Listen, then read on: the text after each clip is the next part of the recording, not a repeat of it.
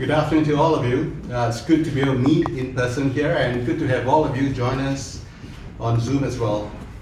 If you have a Bible, if you keep it open to Matthew chapter 5, that'd be great. And also in your sermon, in your bulletin, there's a sermon handout. Do take it out. It'll give you a steer as to where we're heading this afternoon. And those of you who are on Zoom, that will be shared on the screen as well.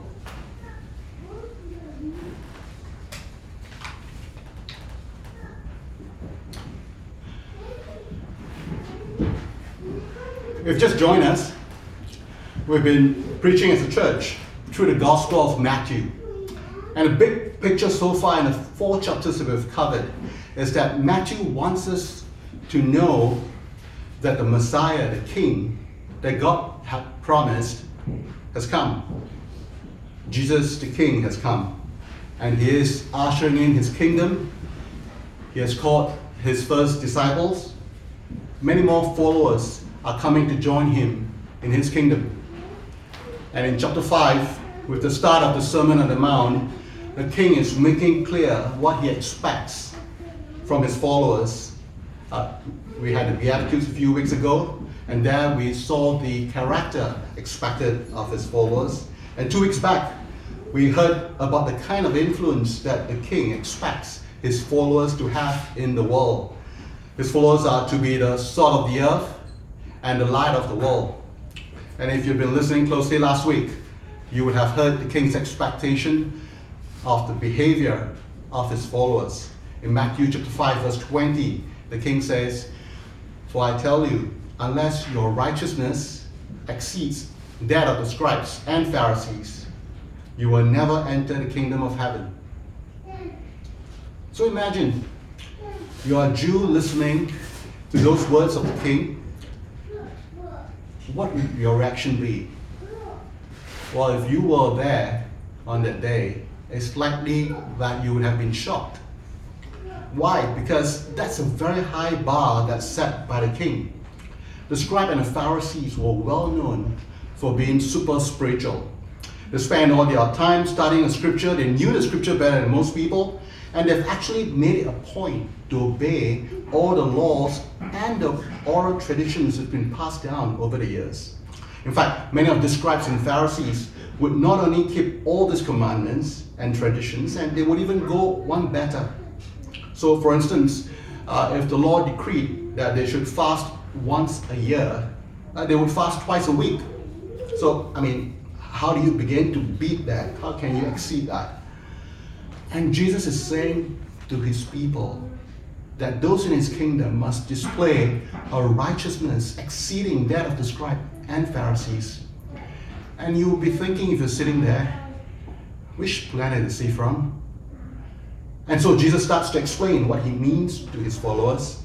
And for the rest of chapter 5, from verses 21 to 48, Jesus gives 6 examples of what it means for his followers to have a righteousness that exceeds that of scribes and Pharisees. But today we'll only cover 3 of them. And these examples that Jesus gives will provide a contrast between the kind of righteousness practiced by the scribes and Pharisees and the kind of righteousness that God really wants from his people when he gave them those laws in the Old Testament. You see, over time, the scribes and the Pharisees have added to the Old Testament scriptures certain traditions and have considered these traditions to be equal in authority with scripture itself. Or they would have interpreted what the Old Testament scripture said in a narrow way, and in a sense, by doing that, limiting the full extent and the full intent of the law. By doing so, the scribes and Pharisees have distorted God's law. And so it's important that we do not pit, as Glenn reminded us last week, Jesus against Moses or the Old Testament, because what Jesus is against is the way that the scribes and Pharisees have added or subtracted from what Moses had written. Jesus is in fact saying here that his is the true exposition of the law against the false exposition of the law by the scribes and Pharisees. And Jesus wants to give his followers a deeper and fuller meaning of what the Old Testament scriptures intended. As John Calvin puts it, he, as in Jesus, only restored it, as in the law, So he only restored it to its integrity by maintaining and purifying when obscured by the falsehood and defiled by the leaven of the Pharisees. Well, let's see how he does this by looking at the contrast in the three examples that we have today. Well, first of all, Jesus' first example is taken from verses 21 to 22. Let me read that. You have heard that it was said to those of old, you shall not murder, and whoever murders will be liable to judgment. But I say to you that everyone who is angry with his brother will be liable to judgment. Whoever insults his brother will be liable to the council, and whoever says, you fool, will be liable to the hell of fire. So Jesus starts off saying, you have heard that it was said to those of old. This is his way of summarizing what was said back then and taught by the scribes and Pharisees.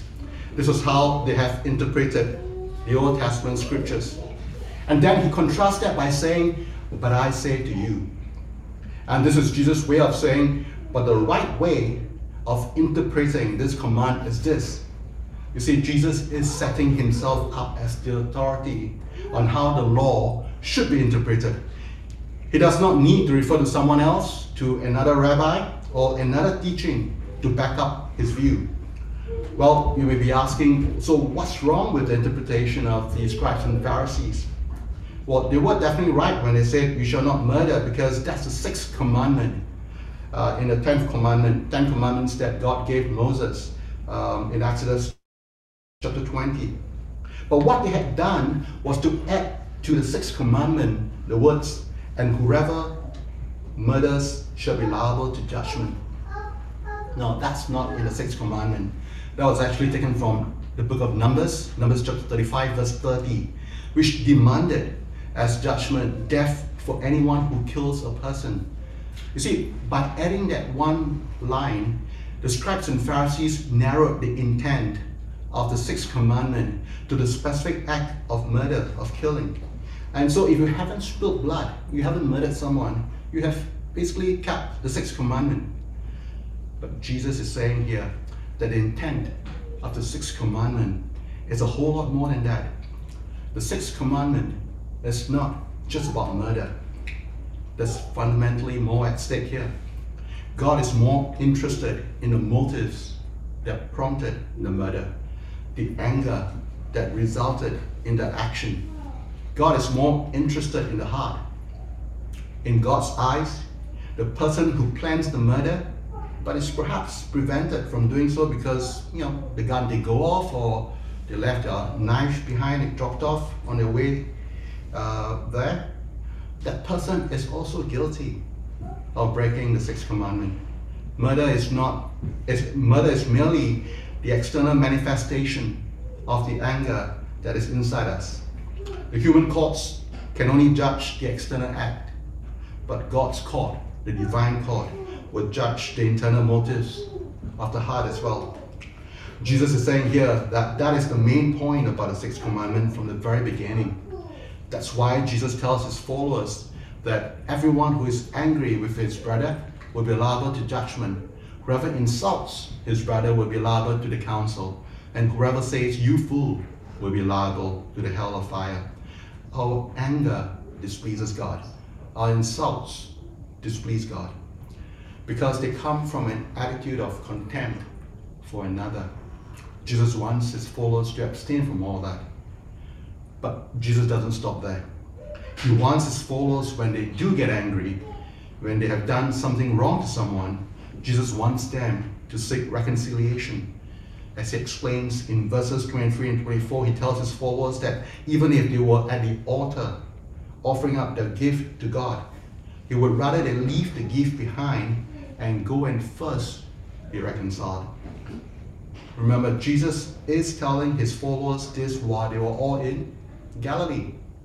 He's telling them that if they're offering a gift at the altar, which is in the temple in Jerusalem, they should leave it there, come back to Galilee, 126 kilometers away, and be reconciled. And that's how much he wants his followers to make right the wrong and be reconciled. And in fact, for Jesus, reconciliation has greater priority in this sense than worship. Not only that, he wants us to make right the wrongs quickly. And that's the gist of what verses 25 and 26 is about. The setting may be different. It's about someone on the way to a court. But the point is this: come to terms quickly with your accuser.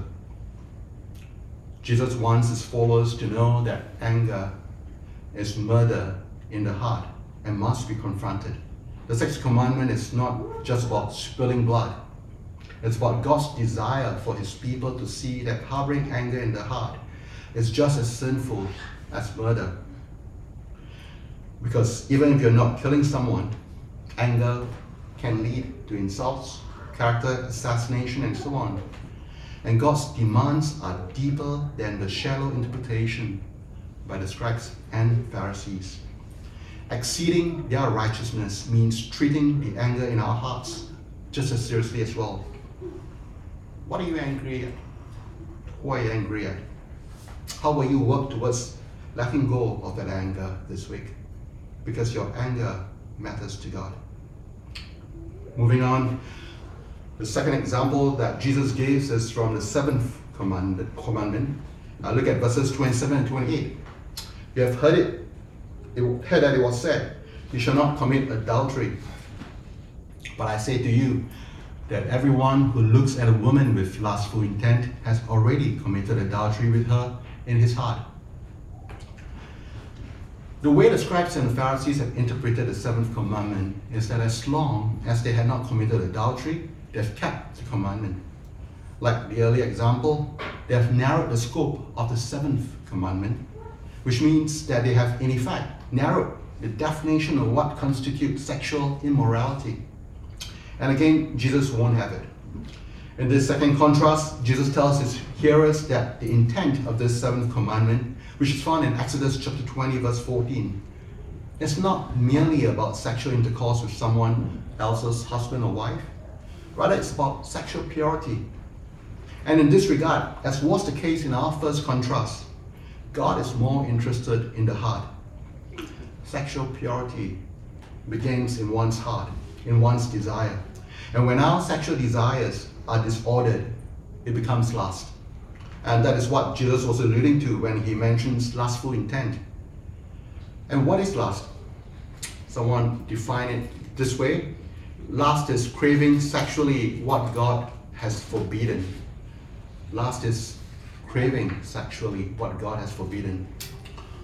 Or for those of you who are more mathematically inclined, John Piper has a helpful definition. He says lust can be explained by this simple equation: sexual desire minus honor and holiness. Lust is taking something good, i.e. sexual desire, and removing from it honor towards fellow humans and reverence for God. Sexual desire minus honor and holiness. It is lust that causes us to commit adultery.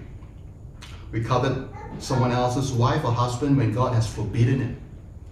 It is lust that causes us to commit fornication.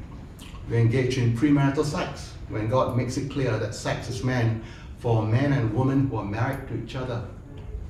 It is lust that causes us to watch pornography. We allow our imagination to be aroused by our eyes, looking at images that God forbid. So Jesus is telling his followers that the seventh commandment is not just about sexual intercourse between two people who are married to someone else. As if, as long as you have not engaged in such an act, you have kept the seventh commandment. In providing a deeper and fuller intent of the seventh commandment, Jesus is bringing to the level of desire, to the level of wrongful desire, to lust. But let us be clear. Our sexual drive per se is not sinful.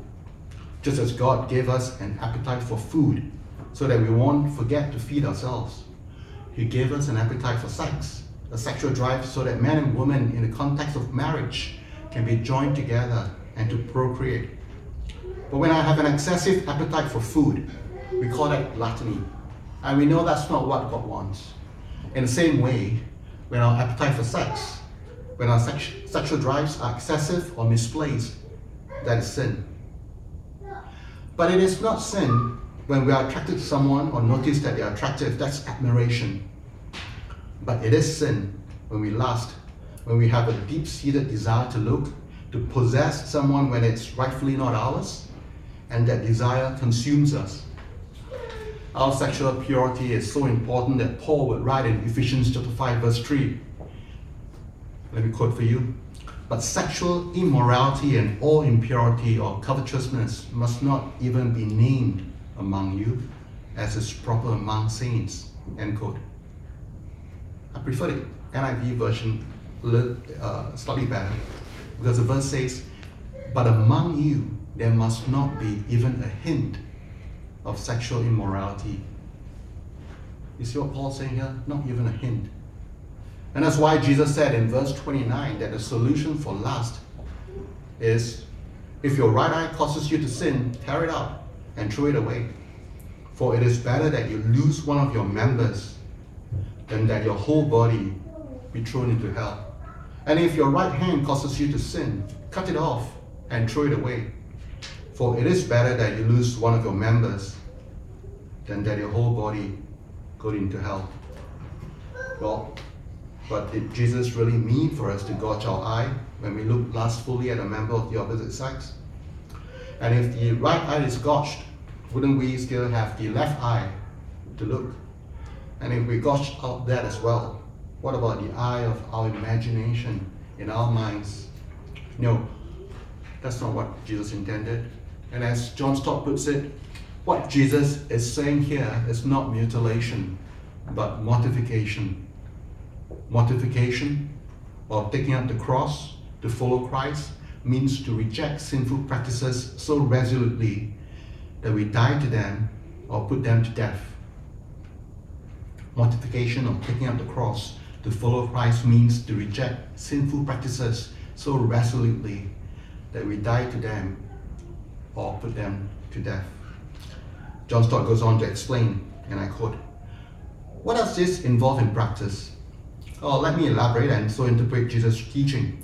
If your eye causes you to sin because temptation comes to you through your eyes, the objects that you see, then pluck it out. That is, don't look. Behave as if you had actually plucked out your eyes and flung them away and were now blind and so could not see the objects which previously caused you to sin. And again, if your hand or foot causes you to sin because temptation comes to you through your hand, the things you do, or your feet, the places that you visit, then cut them off. That is, don't do it. Don't go. Behave as if you've actually cut off your hands and feet and had flung them away and were now crippled and so could not do the things or visit the places which previously caused you to sin. That's the meaning of mortification. End quote. In other words, our sexual purity is important. And if we are prone to sexual sins, take drastic actions. Don't settle for halfway measures. And related to this point, I've been previously asked during premarital counseling by couples who are engaged and trying hard to remain sexually pure before marriage. And usually it's the guy who asks the question, how far is too far? How far is too far? And what they're trying to establish is how far can they go physically without sinning technically? How far can they go without displeasing God? I appreciate that question, and I understand the intent behind it. But perhaps a better question to ask is rather, how can we please God even more in our relationship? You see how directionally the two questions are opposite to one another?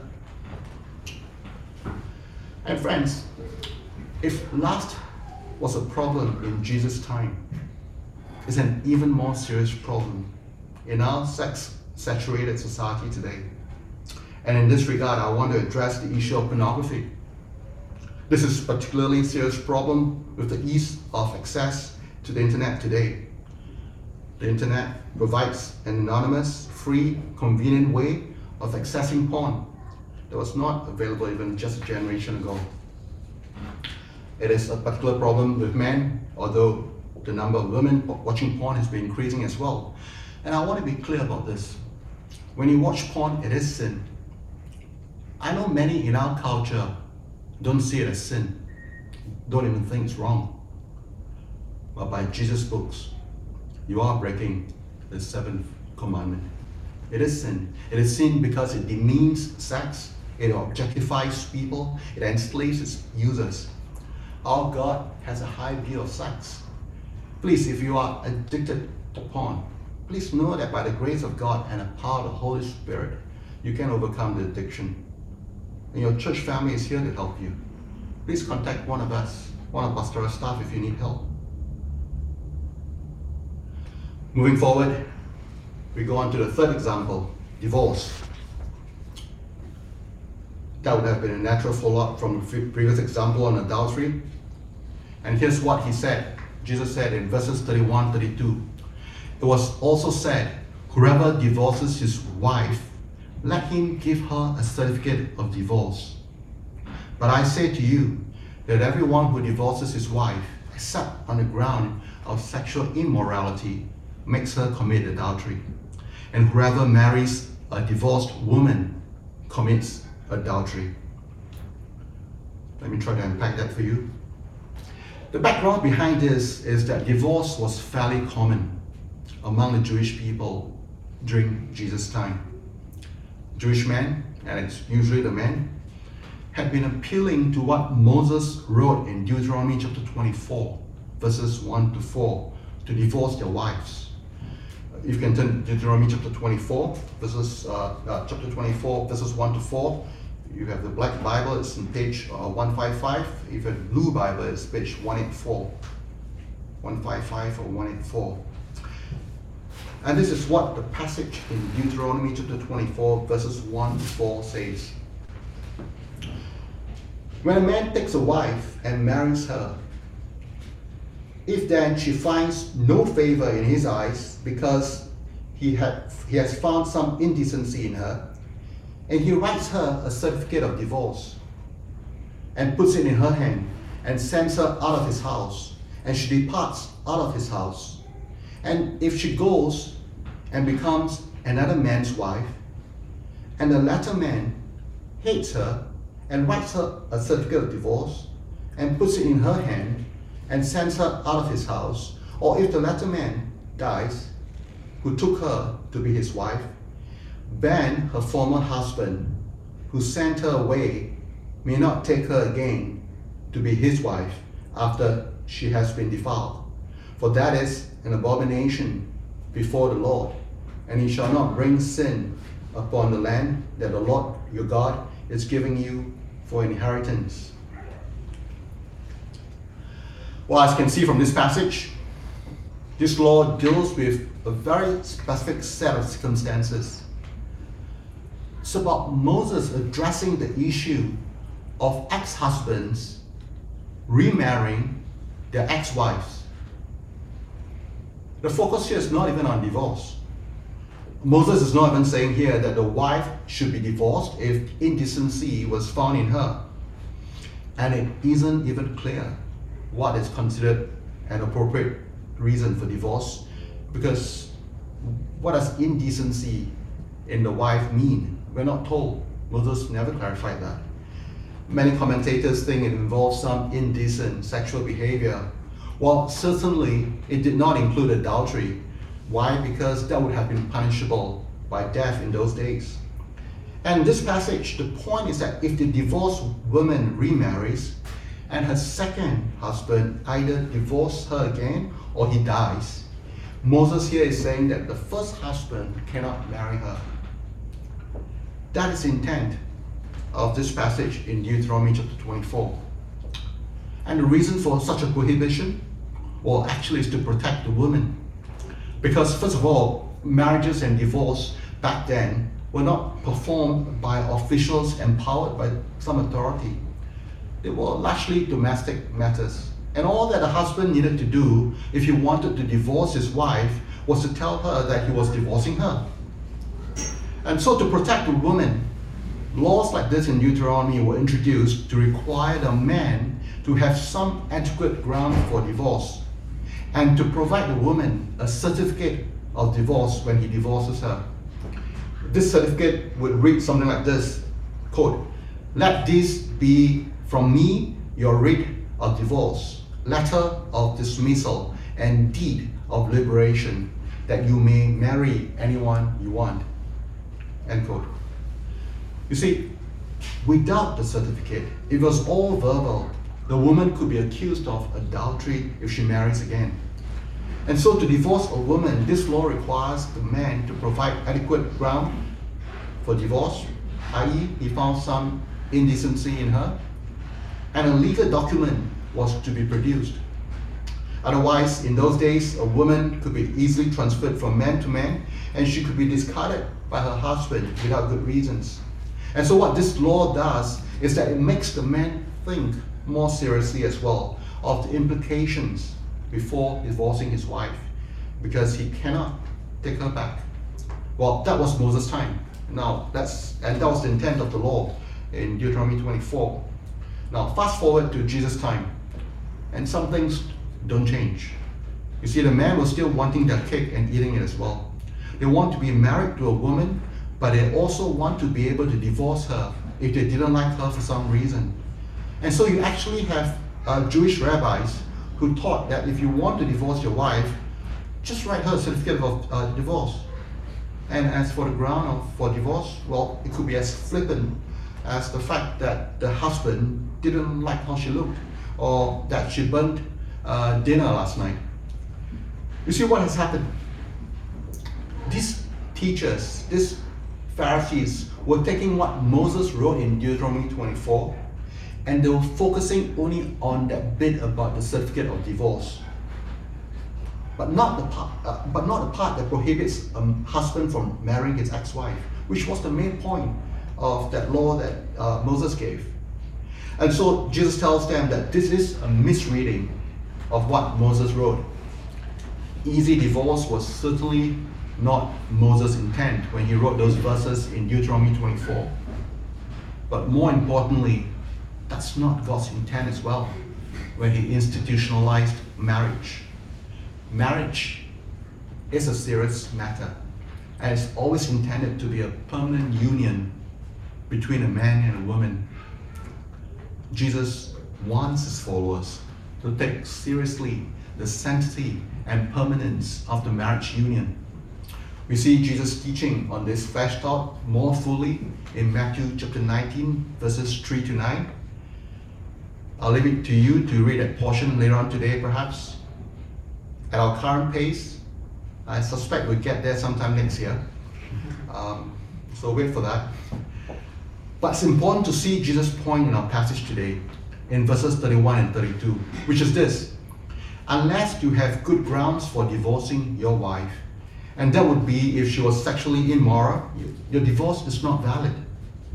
And that doesn't change even if you've given her the certificate of divorce. And if it's not valid, she remains your wife in God's eyes. And so when she marries another man, you have made her commit adultery. And not only her, but the man that she's married to, you have also made him commit adultery. You are responsible in God's eyes. So you better think seriously before you divorce your wife, which is the way God always intended to be. Here again, Jesus is providing the true interpretation of the law against the false interpretation by the scribes and Pharisees. Let me conclude.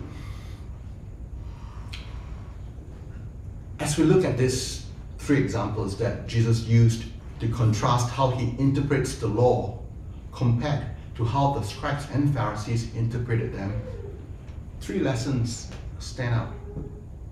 The first is that Jesus is more concerned about the spirit of the law than the letter of the law. Well, think of it this way. Someone comes up to you and slaps you on the right cheek. You stand still and choose not to retaliate. And then he slaps you again on the left cheek. And again, you don't retaliate. And then he slaps you for the third time on the right cheek. And for that, what do? You give him a big punch on the nose.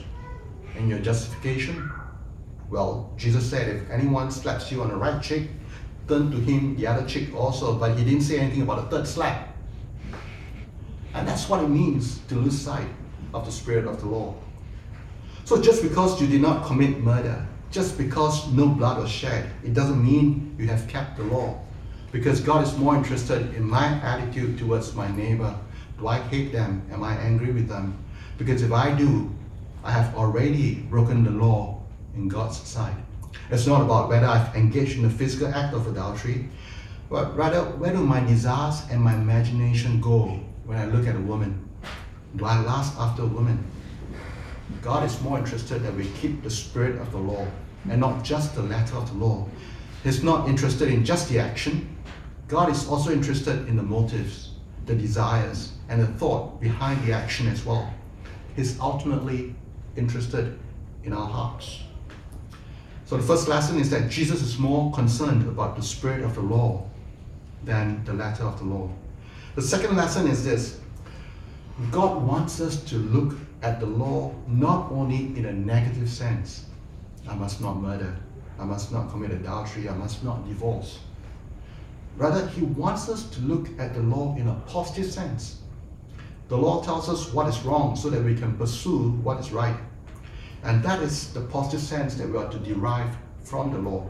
It's not enough that I'm not angry with my neighbor. I need to be reconciled and at peace with him as well. It's not about lust, adultery, and divorce. It's also about how I'm working to remain faithful in my marriage, to keep my marriage baked pure. By knowing what is wrong, we can know what is the opposite, the right that we have to pursue, which is the will of God for us. The third lesson is this: God's laws and command are never meant to be an end in themselves. God's laws and commands are never meant to be an end in themselves.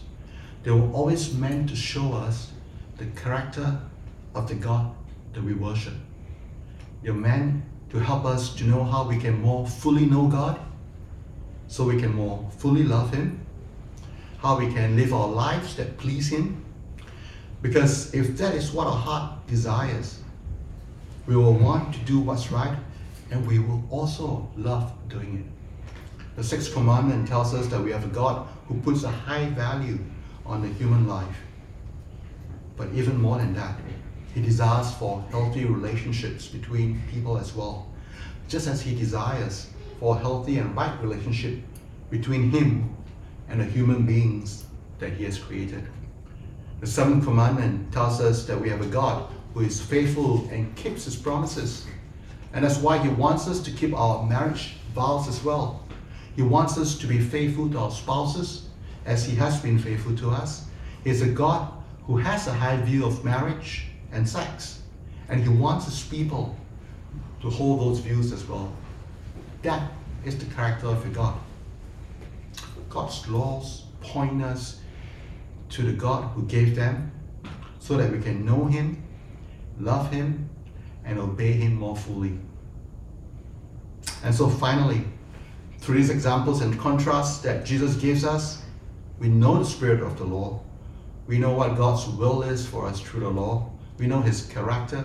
We know what pleases Him. And so we go ahead to do it joyfully. And that is how our righteousness can exceed that of the scribes and Pharisees. In the name of the Father, the Son, and the Holy Spirit. Amen.